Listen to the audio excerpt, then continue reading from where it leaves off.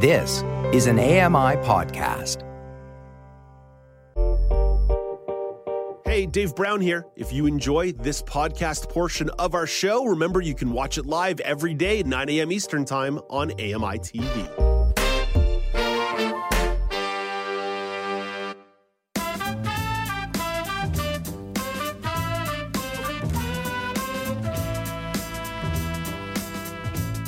Welcome back. It's Now with Dave Brown on AMI TV. I'm Dave Brown. It's Thursday, September the 14th, 2023.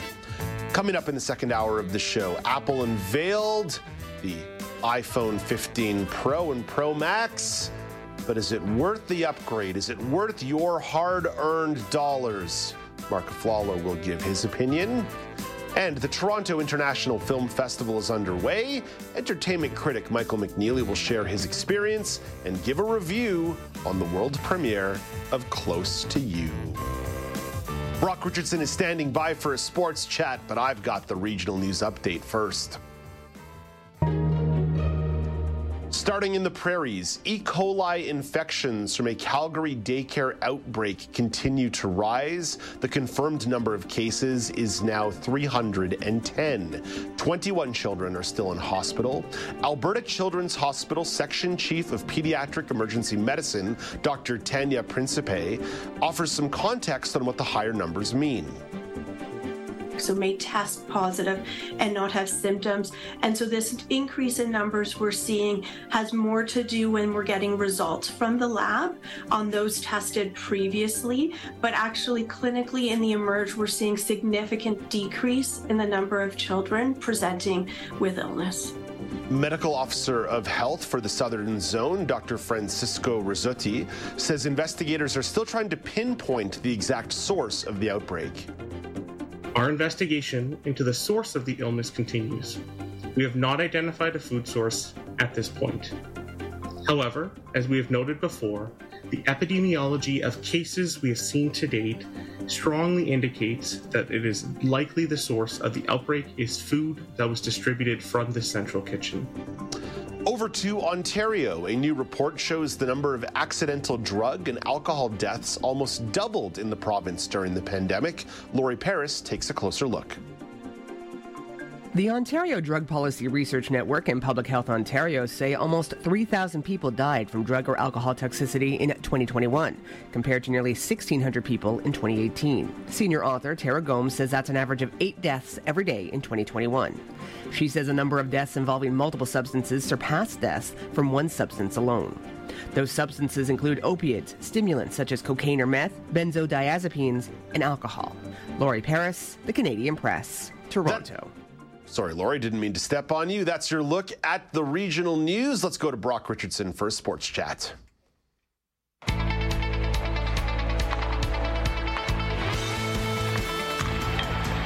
Brock, you and I have talked before about load management in the world of sports. Players taking a little bit of time off here and there in the middle of the season when they're not actually injured. Well, the National Basketball Association has brought in some rule changes that say, nah. Less resting if you're healthy, guys. Yes. So according to ESPN's Adrian Wojnarowski, who is like the man, the myth, the legend when it comes to NBA reporting, he says the Board of Governors has voted on strengthening punishment for sitting out multiple All-Stars in the same regular season games, and also strengthening punishments for sitting out players in national TV broadcasts. So this has come down the pipe. I couldn't find exactly what the punishment will be. It's kind of I can tell you it's financial. First offense $100,000 for a team who rests a player who's not actually injured. Fines escalating to $250,000 per violation moving forward. Oof, that's big dollars. So knowing that, my second point kind of becomes a little different, because my only concern with this is I understand the premise of wanting to punish teams that sit players, especially for national games, because that's why they pay the money to get those national games. I get it, but there's always going to be some way, somehow, that a team will say, we're going to find a way to sit somebody that might be quote unquote healthy, but it might be hard now with $100,000 and $200,000 with that kind of cash flowing around. But there's always ways to do this. What do you make of this strengthening of punishment? So there are built-in exemptions here, Brock, for players who are either over the age of 35, for situations where players are going into a back-to-back games in terms of you played Tuesday and Wednesday. Maybe there's going to be a little bit of wiggle room. So the NBA is already acknowledging that, hey, we get that sometimes you've got to load manage, you've got to rest. Maybe you have been dealing with lingering injuries, you have an injury history. But Brock, the fact is, sports is about stars. Especially a sport like the NBA, when there's only 12 people on the roster, you know the faces, you know the bodies, you know the names. It's a star-driven league, and it's a long season. 82 games is a lot of games. Maybe it's not baseball's 162, but it's still a lot of games to be played. So I understand why on a Wednesday or Thursday night, the league is saying, guys, you got to send your stars. You got to have Kawhi Leonard there. You've got to have LeBron James there. You've got to have Kevin Durant there. We can't have this where our star players are only playing 50 or 55 games a year, not because they've blown out the MCL or torn their Achilles or broken a wrist. It's because they're just tired.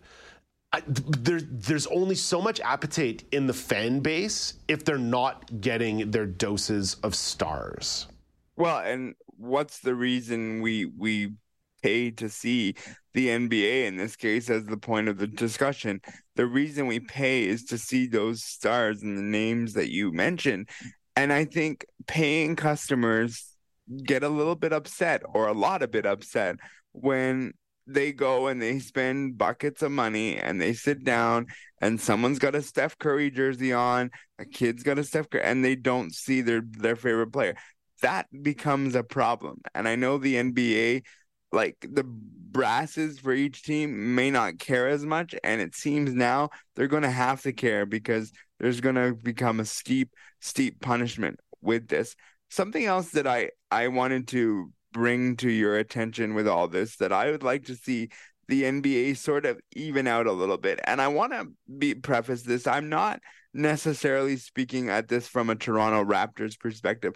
I'm speaking at this from a broader league. I would like to see the NBA kind of spread out the love for the Christmas Day games, because every year we see the New York Knicks, because the New York Knicks is the iconic, it's the New York Knicks. I would really like to see the NBA spread the love out to other teams beyond the teams that we see, the Lakers, sometimes the Golden State Warriors. Give us a little bit of love between all teams, because all fan bases would, I'm sure, like to watch their team. Now, some wives might say, no thanks, we have Christmas plans. But, I just think I'd like to see this. Is there anything else you'd like to see the NBA change or do differently, or weigh in on my Christmas Day thought? Yeah, I don't know that I want to watch the Charlotte Hornets on Christmas Day, Brock. Let's maybe keep it to the star teams and the marquee franchises. I get what you're saying, but there's no way I'm going to sit down and watch the Portland Trail Blazers or the Charlotte Hornets on Christmas Day when I could be spending time with my family. Again, back to the stars thing. You got to send your stars. You got to send your marquee people out there. Something I would like to see, the NBA uniforms. There is no consistency with the colors teams are wearing, light versus dark, teams wearing a ton of alternative colors. I believe one team last year wore 18 different uniforms during the course of the season. I turn on these games on cable at night, and I literally do not recognize the uniforms. And I'm a sports fan, Brock. Like, I'm a sports addict fan. And if I can't tell who's playing and who's who, and if everybody's wearing dark colors and I can't distinguish who's what, I'm turning off the game and moving on somewhere else. I think that's a big TV presentation issue. It might sound like a small thing, but to my brain, it's a big thing. No, I agree. And I think that there is a portion of the world that doesn't necessarily understand how difficult it is to watch something when you can't decipher one and the other. I think sometimes the community, the sighted community, can sort of take for granted of they know what's happening on the TV, but people that don't have as good of sight and are part of the blind and partially sighted community, it's a struggle. And I struggle with that for soccer. I struggle with that with different sports, because it also depends on how it's being commentated to me as to how I can follow. And the shirt color, I know there was a game against in the World Cup where one team was wearing red and Canada was wearing white, and it was backwards, and I wanted to say, which one is Canada? And Dan Schulman did not say at the beginning of the game, Canada's wearing this color, this team's wearing that color. And that's helpful. And my wife, who's sighted, pointed out at the bottom, she said, Canada's labeled in red, like their name is labeled in red, and the other team's labeled in white. Yeah. And I would have never noticed that if it wasn't for a sighted person in my house being like, yeah, here's what you need to know. Well, if I was home by myself, I wouldn't have known that. Uniformity with uniforms and uniformed broadcasts. Well done. Hey, Brock, tight for time here today. Got to get out of here. Hold all your powder for tomorrow. We'll talk a lot of football and what's coming up on the weekend. Sounds good. That's Brock Richardson. He's at the AMI Sports Desk. Coming up after the break, you know Apple has unveiled their iPhone 15 Pro and Pro Max. Is it worth your hard-earned dollars to splurge on the upgrade? Mark Aflalo will give you his opinion on the day that Access Tech Live debuts on AMI TV. Mark Aflalo taking a little extra time to talk to little old me and little old you. This is Now with Dave Brown on AMI TV.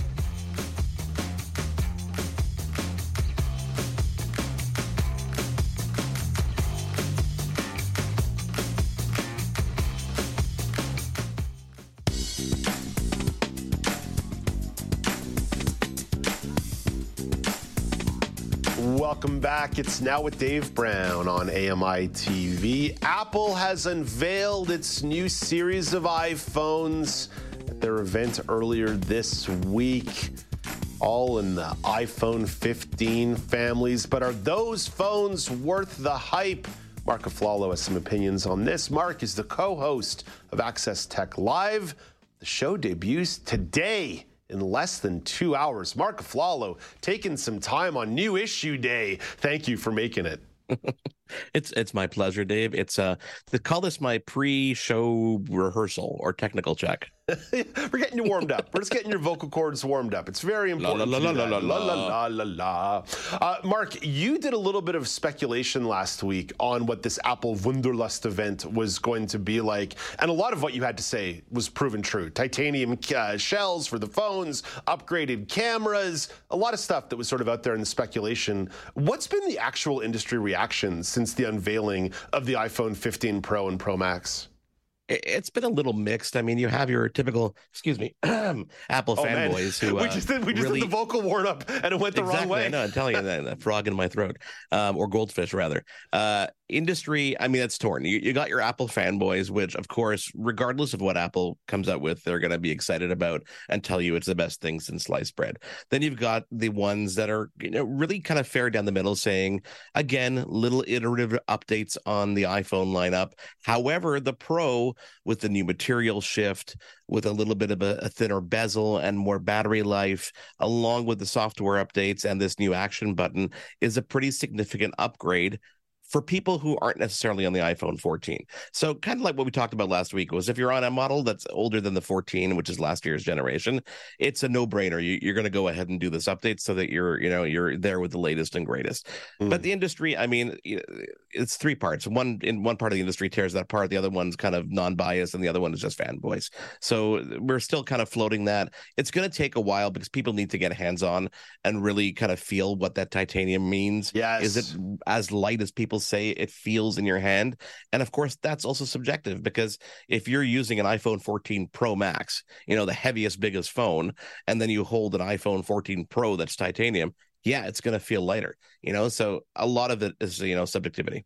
Sometimes it's, as you say, it's hands-on. It's something as simple as, wow, this titanium might feel lighter, but it feels slippery in my hand. It could be something as silly as that, right? That it can be a little bit, the tiniest, feel or touch or aesthetic preference can be the decision on why someone's going to bother upgrading. I saw a tweet earlier yesterday that said maybe it's time for the industry as a whole to kind of just slow down a bit and release updates every 2 years so that it seems a little bit more significant. I'm not necessarily in total disagreement with that. I kind of like the iterative updates because, especially software-wise, and of course it's easier software-wise, because you don't have to wait a whole year to get this whole new sled of features, right? You can test things, put it out in beta, see how it works, see if people like it, and you can adapt over time. Hardware-wise, it's a little bit more difficult, and we've become used to this annual model of upgrades. So it's kind of a give or take. Mark, I think probably the most tangible difference, and this was, again, known that it was going to happen. Apple didn't do this out of the goodness of their own hearts. The European Union passed a law telling them they have to do it. But these new lines of iPhones are going to be shifting their charging capacity. It's going to be USB-C chargers instead of the Apple Lightning cable or the Lightning port. Again, they didn't do this out of the goodness of their own hearts, but this is something that's going to tangibly impact the life of users. Listen, absolutely. I mean, if you think about people who have been used to the Lightning cable, but are upgrading laptops and getting new devices across the board that are USB-C, it's one less cable to have to worry about. I mean, that Lightning cable was a wonderful cable when it came out. It replaced a 30-pin connector in an iPod, so it made sense at the time. The fact that it's taken this long to switch to something that everybody else is pretty much universally adopting is kind of strange. The interesting shift here, though, Dave, is that on the 15 lineup, so the regular, the 15, and the 15 Plus, the USB-C is just, USB-C. It's USB-C 3.0. That's lovely. On the Pro lineup, it's actually Thunderbolt, which means faster connectivity. And they're actually demonstrating people using their iPhone cameras, and there's a new camera system here as well, as a real-time kind of save directly to a hard drive for video production and movie making. So we're actually, like, there is a pretty big gap between these two different levels of phone, but you have to ask yourself at the end of the day, am I buying an iPhone to make a movie? No. But if you've got a couple iPhones and you're starting out and you want to try something and don't want to spend $10,000 on a red camera, you can do it with an iPhone now. Mark, my brain is feeble. Do that compare and contrast one more time for me. The USB-C versus a Thunderbolt versus what was a Lightning port, because these terms are flying around over here. So USB-C is the USB standard right now is USB, what they're called 3.0. It has a cap of, I think, under 10 megabits or something. I don't quote me on the numbers, but it's just kind of regular transfer speed. So if you're copying a file on a USB-C, just regular cable, it would take, let's say, 10 seconds. On Thunderbolt, it's incredibly fast. That 10 seconds would be half a second to copy. So it's a lot faster in terms of data transfer. So you're basically getting what is on mainstream laptops and computers in a phone. So we're taking that iPhone to a whole new level, and we're giving it capabilities that modern day computers have. Now, again, forgive me, Mark. I'm so not techie in the way that I talk about these things, because the previous Apple charging technology was called Lightning, but Thunderbolt, is that proprietary for Apple, or is that industry standard? It's industry standard, Thunderbolt. It used to be Thunderbolt 3, now it's Thunderbolt 4. You've got USB in one hand, which is those old USB Type-A connectors, and the USB Type-C connector, which is the more oval type connector. They transfer things at the normal speed. Thunderbolt uses the same connector, and this is why there is confusion. It uses the same connector as USB-C. It's got that oval connector, and it plugs in just the same way any other USB, but just the speeds are a lot higher because it's a different protocol. It's something that Intel has been working on for a very, very long time, and they're working with every manufacturer to make sure that these standards are adopted. So faster speeds on Thunderbolt, but speeds akin to literally being able to record 6K video and transferring that in seconds versus being able to transfer that in almost hours on regular USB. Mark, the shifting USB landscape and charging landscape actually prompted today's daily poll at AMI Audio. It's at AMI Audio. Oh, look at that. I'm so old school. At Accessible Media, at Accessible Media on Twitter, at Accessible Media Inc. on Facebook. The question being, how would you describe your home charging setup? Efficient, cluttered, or chaotic? I land somewhere between cluttered and chaotic, and the clutter oftentimes leads to chaos. How would you describe your at-home charging situation? I would say it's between cluttered and efficient. I mean, I do a lot of wireless charging. You know, I've got pads all over the place, little Belkin chargers that I can, just magnetically stick things to. So it's pretty easy. We're also an all Apple household. There's a couple of Androids kind of straggling by when they send them to me to use. So we've got, various charging stations around my house. So we've got, a port in the living room that has a USB-C connector, has a lightning connector so that my daughter can charge her phone and her iPad at the same time. So it's a little chaotic, but on the more efficient side. Mark, thank you. I thought you'd have some pretty good expertise on that one. Like I was saying earlier in the show, I've got outlets and wires going everywhere. Every time I buy a new device or a new piece of equipment, it always comes with those useless short connectors and wires. But I'm a hoarder, so I refuse to throw them out. My house right now is just a maze of wires and outlets and wildness. And it seems I can never find the charger that I'm actually looking for in a moment of critical need. Well, and that's why this USB-C standard is going to make things easier. Whether it's Thunderbolt, USB-C, whatever you call the protocol behind closed doors, it's one type of cable. So you can plug that cable in and charge, and you're ready to go. And of course, you talk about charging speed. USB-C in general brings faster charging speeds across the board to the new lineup of phones. So there is benefits there. There is indeed benefit. Okay, Mark, as I mentioned right off the top, today is the day that Access Tech Live debuts on AMI TV, noon Eastern time. You and Steven Scott, vibe check here, 90 minutes away. How are you feeling? I'm feeling good. I'm feeling really good. I think it's, we've been spending the better part of 2 weeks rehearsing. I'm excited that we can talk about news that's happening now. Obviously, we're going to be talking all about Apple's event. Yeah. We're going to be welcoming Shelley Brisbane, who literally wrote the book on iOS and iPadOS accessibility, to break it all down. Stephanie Cadieux is joining us, Canada's Chief Accessibility Officer, to talk about the state of accessibility in our country. I think it's a pretty solid lineup. It's show number 1. So hopefully we're setting the bar where we need to be so we can continue to raise that from week to week. Love it. Yeah, I've been listening to those rehearsals in my office. It's piping down the hallway. You guys are doing great. You and Steven Scott are phenomenal. The production crew in the room are top tiered as well. It's going to be a great show today at noon Eastern. Mark, I'm going to say break a leg, but don't literally do that. Thank you. I appreciate that. Yeah, we leave that for Sean Priest and Sean Priest alone. That is Mark Aflalo. He is one of the hosts of Access.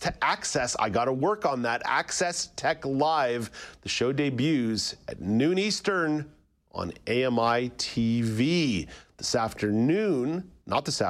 this weekend on The Pulse on AMI Audio. Hosted by Joyita Gupta, accessibility consultant. Ahmad Habib reflects on the 2022 FIFA World Cup and its impact on accessibility in Qatar. That is an interesting conversation, no doubt about that one. The Pulse weekends at 2 p.m. Eastern Time on AMI Audio. You can also find The Pulse on major podcasting platforms and YouTube. And you can find Joita on the show tomorrow as part of the news panel. Coming up next, the Toronto International Film Festival is underway. Entertainment critic Michael McNeely will share his experience and give you a review of the world premiere of Close to You. This is Now with Dave Brown on AMI TV.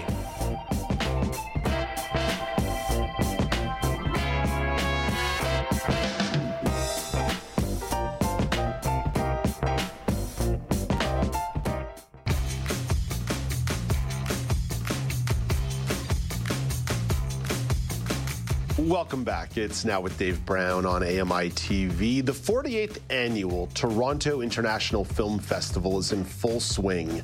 60 films are making their debut in Canada, many of which are having their world premiere, including the drama Close to You, starring Elliot Page and Hilary Back.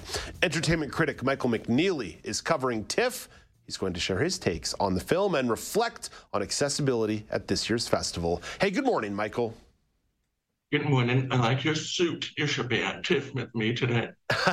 Michael, I am indeed wearing a blazer, a suit coat. The air conditioning was broken all summer around the AMI offices. Finally, the temperature outside has cooled down, so has the studio, and I can bring the suit back into the mix. So, Michael, out of all the films to choose from, why did Closer to You jump out to you? It wasn't really a choice, Dave. I try and cover films in English language for AMI, and this was the only one that was provided with open captions. The captioning machine was advertised as being available for other films, but it's not working very well. But I do want to give a shout out to customer relations because they're trying their best. So you mentioned the importance of open captioning. How does that change your experience as an audience member? It means that I don't have to struggle to watch a movie with other people. It means that I can just sit back and relax. I think being deafblind, it's hard for me to do troubleshooting of the captioning machines when the movie is ongoing, especially when the movie is filled. It's hard to step out and it's hard to come back in without distracting people, and I feel badly for that. So I often just don't bother, and I tell the customer relations people that the machine is not working and leave. But with open captioning, I could just be rest assured in the fact that it's working and everybody is watching it at the same time. Let's get to the film itself, Close to You. What's the premise of the film? Well, the film stars Elliot Page, as you mentioned, as a trans man named Sam, who has lived in Toronto for 5 years since their transition, and they haven't spoken with their family much, if at all. And so now they're going to go and visit their family in Cobourg, Ontario, which is actually not very far. And they have a family reunion and a meetup with an ex-girlfriend to look forward to. What did you appreciate about the storyline? I appreciated that it shows the dysfunction of family, sometimes the stress that one has when you go and visit family after a long time away. I appreciated the awkward conversations around transition because those seemed very realistic by cis family members. I also appreciated that Sam seemed to have to do the brunt of the emotional work with regards to explaining to the family what happened and why they were going the way things were going. I think those were all fantastic. I also appreciated that Sam was not afraid to let his family know when he felt uncomfortable. What would you change about it? If you were the director, what would you change? I felt that the romantic subplot was a little bit shoehorned. I think I would have left it ambiguous. As it stands now, that seems like a relationship is going to happen with the ex-girlfriend from high school, but I don't think it needed to be spelled out that clearly. But I do want to mention that Hillary Beck is deaf, so I'm very happy that she is in this film and she signs, and this film had great disability representation.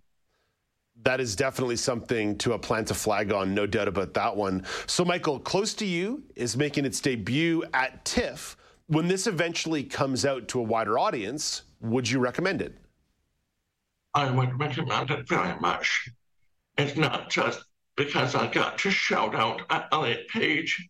I did. I thanked Elliot Page for being part of a film that had open captions, and they agreed with me about the importance of open captions, which is always a win. But this film is a good story about what it means to be inclusive as a family, especially when you have family members that you haven't seen for a long time, or family members that you may not understand what is going on with them.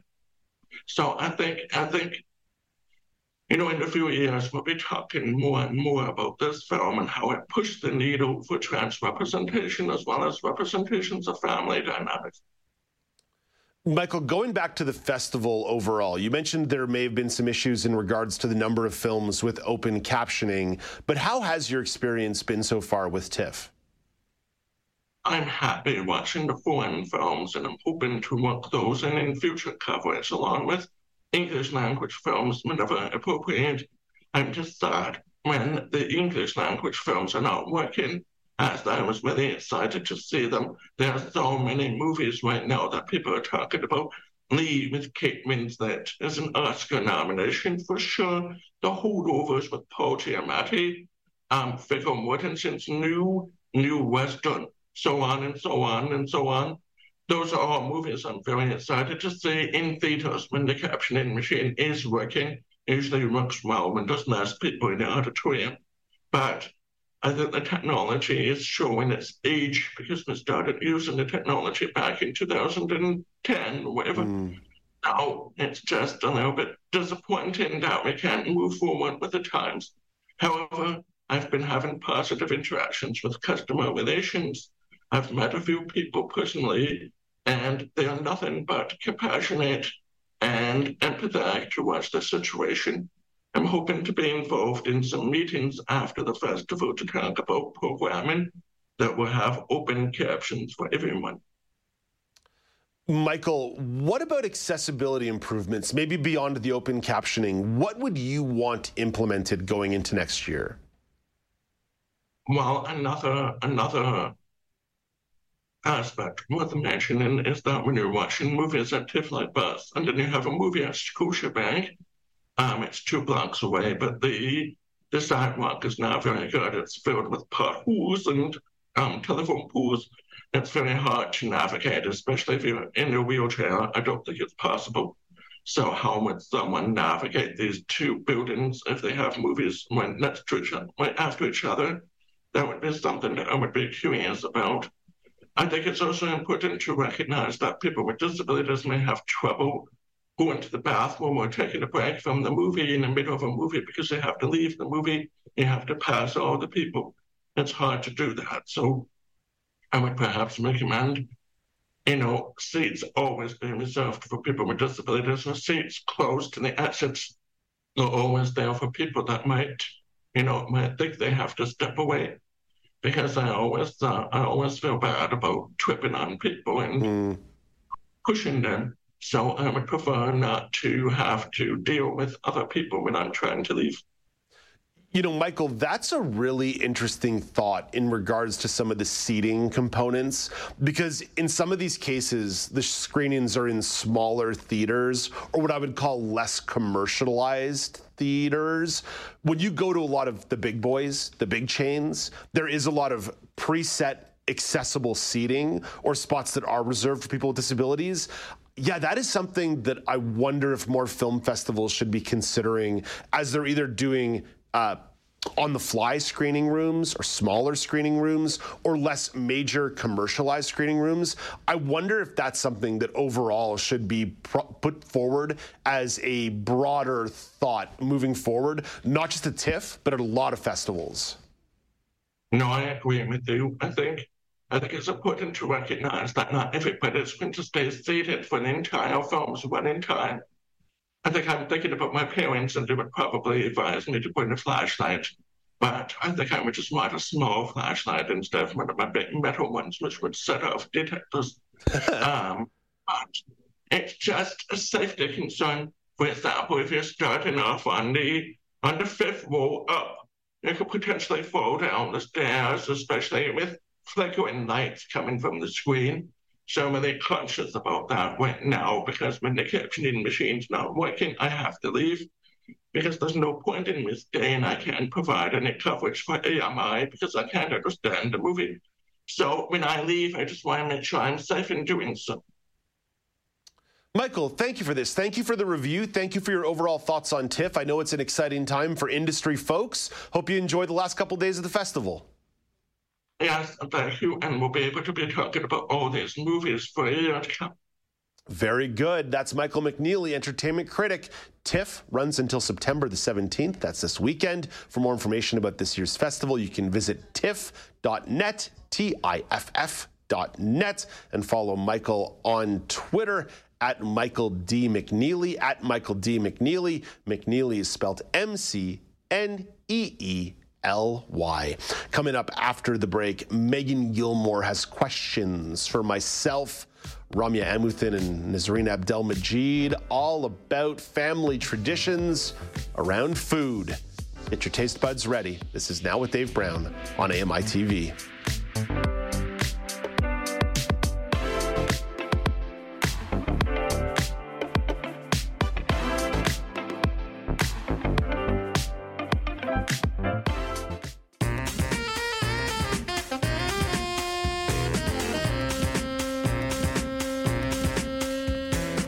Welcome back. It's Now with Dave Brown on AMI TV. Lots of live programming on AMI TV today. Now with Dave Brown wraps up in about 10 minutes. Access Tech Live, I got it right that time, starts at noon Eastern Time with Mark Aflalo and Stephen Scott. And then 2 p.m. Eastern Time, Kelly and Ramya hit the airwaves, and Ramya Amuthan is here to offer up a preview of what's coming up on the show. Good morning, Ramya.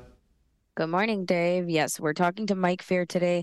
More audio entertainment on the docket. There's the latest release of Sherlock. It's an Audible original. He's going to highlight it. We're kind of done with the summer fun audio entertainment, but there's still so much.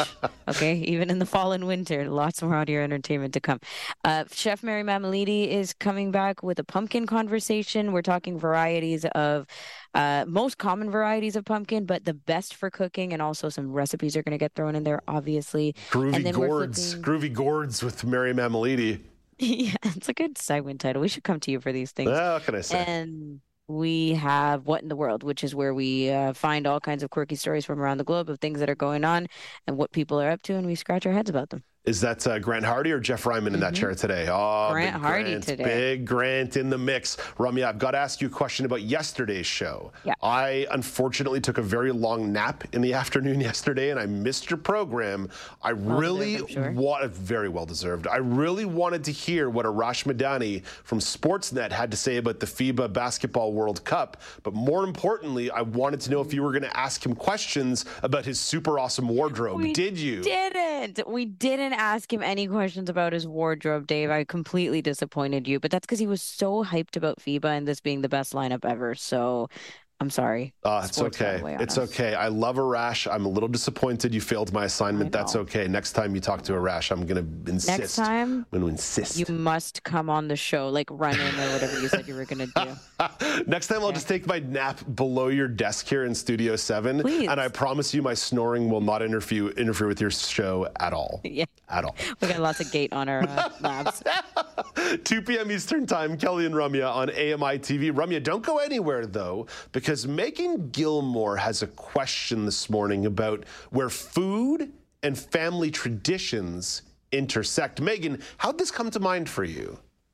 Sure. So we had a family gathering this past Sunday with my extended family. My extended family is very small, so it's like 11 of us. Anyways, and I reintroduced an old family classic. So my late grandmother, who passed away in December 2018, was known for her butter tarts. And they were a big deal. I mean, we went to like extended big family gatherings and like with all like those like third cousins that you don't even know who they are and they all know, and it's like, who are you? Like she would come with these big things of butter tarts and you had to be standing at the table when she put them down or else you would not get them. Like, this is how quickly they would go. So it was a deal. Like, people would ask, is Bernice here yet? Are the butter tarts here? This is what we did.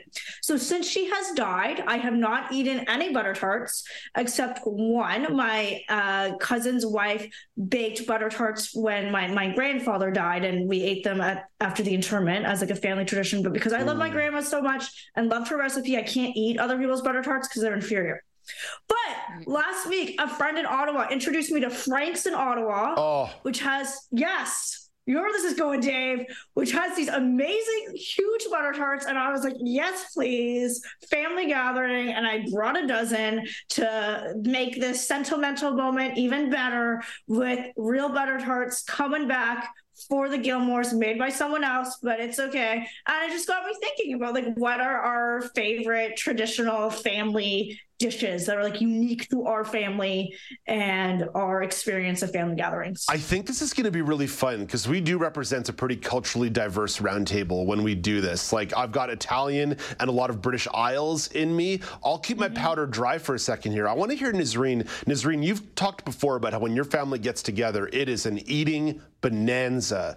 But what are some of the signature dishes? Like, what are the things that everybody's like, oh yeah, that's the thing that we're digging into here?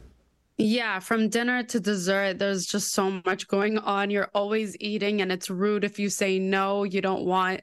So I get you, Megan. I feel like our family traditions, and it usually happens back in the day, especially, but when we celebrate something, when something happens that's exciting, we all get together, even second cousins, third cousins, and we have lamb with rice and other side pieces.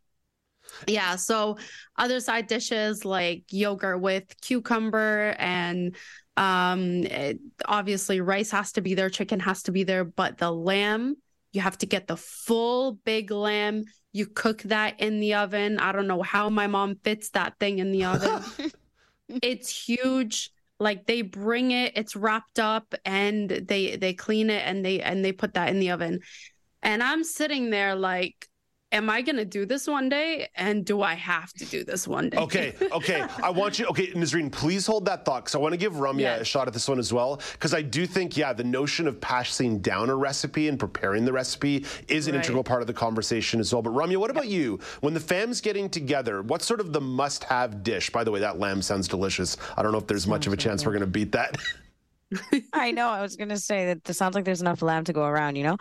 Honestly, for me, there's no staple in our families because we don't necessarily have like Christmas tradition or Thanksgiving tradition or that kind of thing, or at least like the North American tradition ways. But whenever there's some kind of cultural like Tamil or Sri Lankan thing, which is, Tamil New Year, or Thai Pongal, which is like our Thanksgiving, my mom makes everything vegetarian because there are like religious threads to this. So everything vegetarian, just a smorgasbord. I don't know if any of you are familiar with thali, but thali is this concept of just like millions of sides with 1 or 2 carbs, right? So rice and like 50 curries or like things to eat it. Yeah. It's just like your table is packed with all stuff, but everything to eat with rice or with a roti or roti substitute, that kind of thing.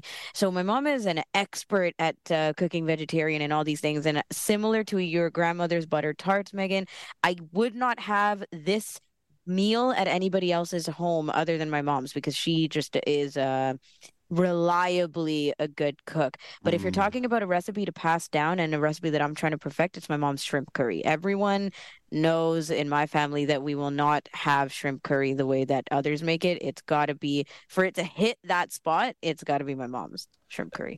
Megan, so I know you've got that on your brain. Nazreen has that on the brain. I know with a lot of the famous dishes in my family, whether it was my great aunt Mary's mac and cheese, whether it was my nana's raisin pie, whether it was my grandfather's spaghetti sauce, we've never been able to replicate it in the way that they made it. There was just something about them putting their hands on it. Megan, what about you in terms of your perception of some of these dishes that we hoped would be passed down generationally, but perhaps we don't have the capacity to do?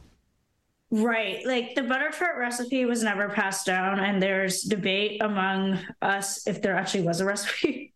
But I know, I asked specifically, I was like, Grandma, you were going to die, and we need butter tarts after you die.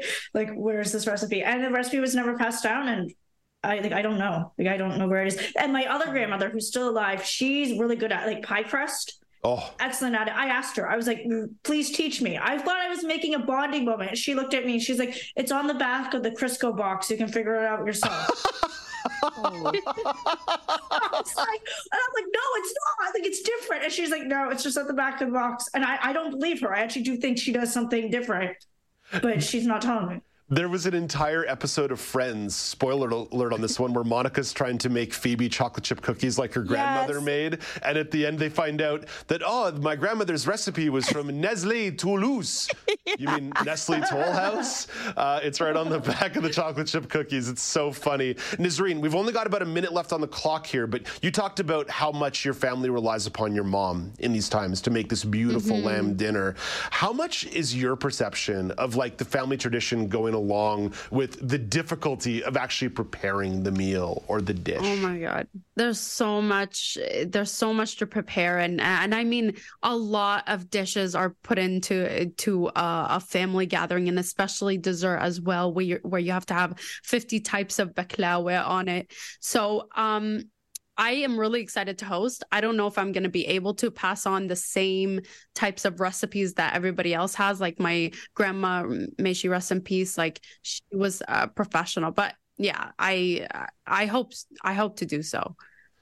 Nazreen, I have all the faith in you in the world. Even if I can't make my great Aunt Mary's mac and cheese, I've been able to perfect my own, which sticks to your bones in the exact same way. Ramya, Nazreen, you guys have a great day. Meagan, you as well.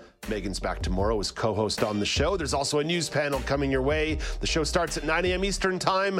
Until then, I'm Dave Brown reminding you to play safe, play fair, but don't forget to have some fun.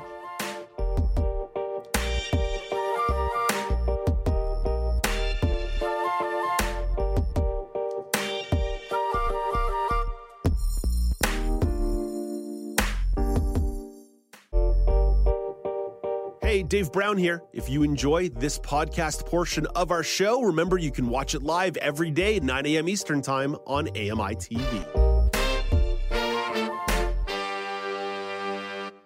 Hi, I'm Red Sail, inviting you to download the latest episode of My Life in Books, where internationally acclaimed authors discuss their lives, their work, and 3 books that have resonated with them. That's My Life in Books, available wherever you get your AMI podcasts.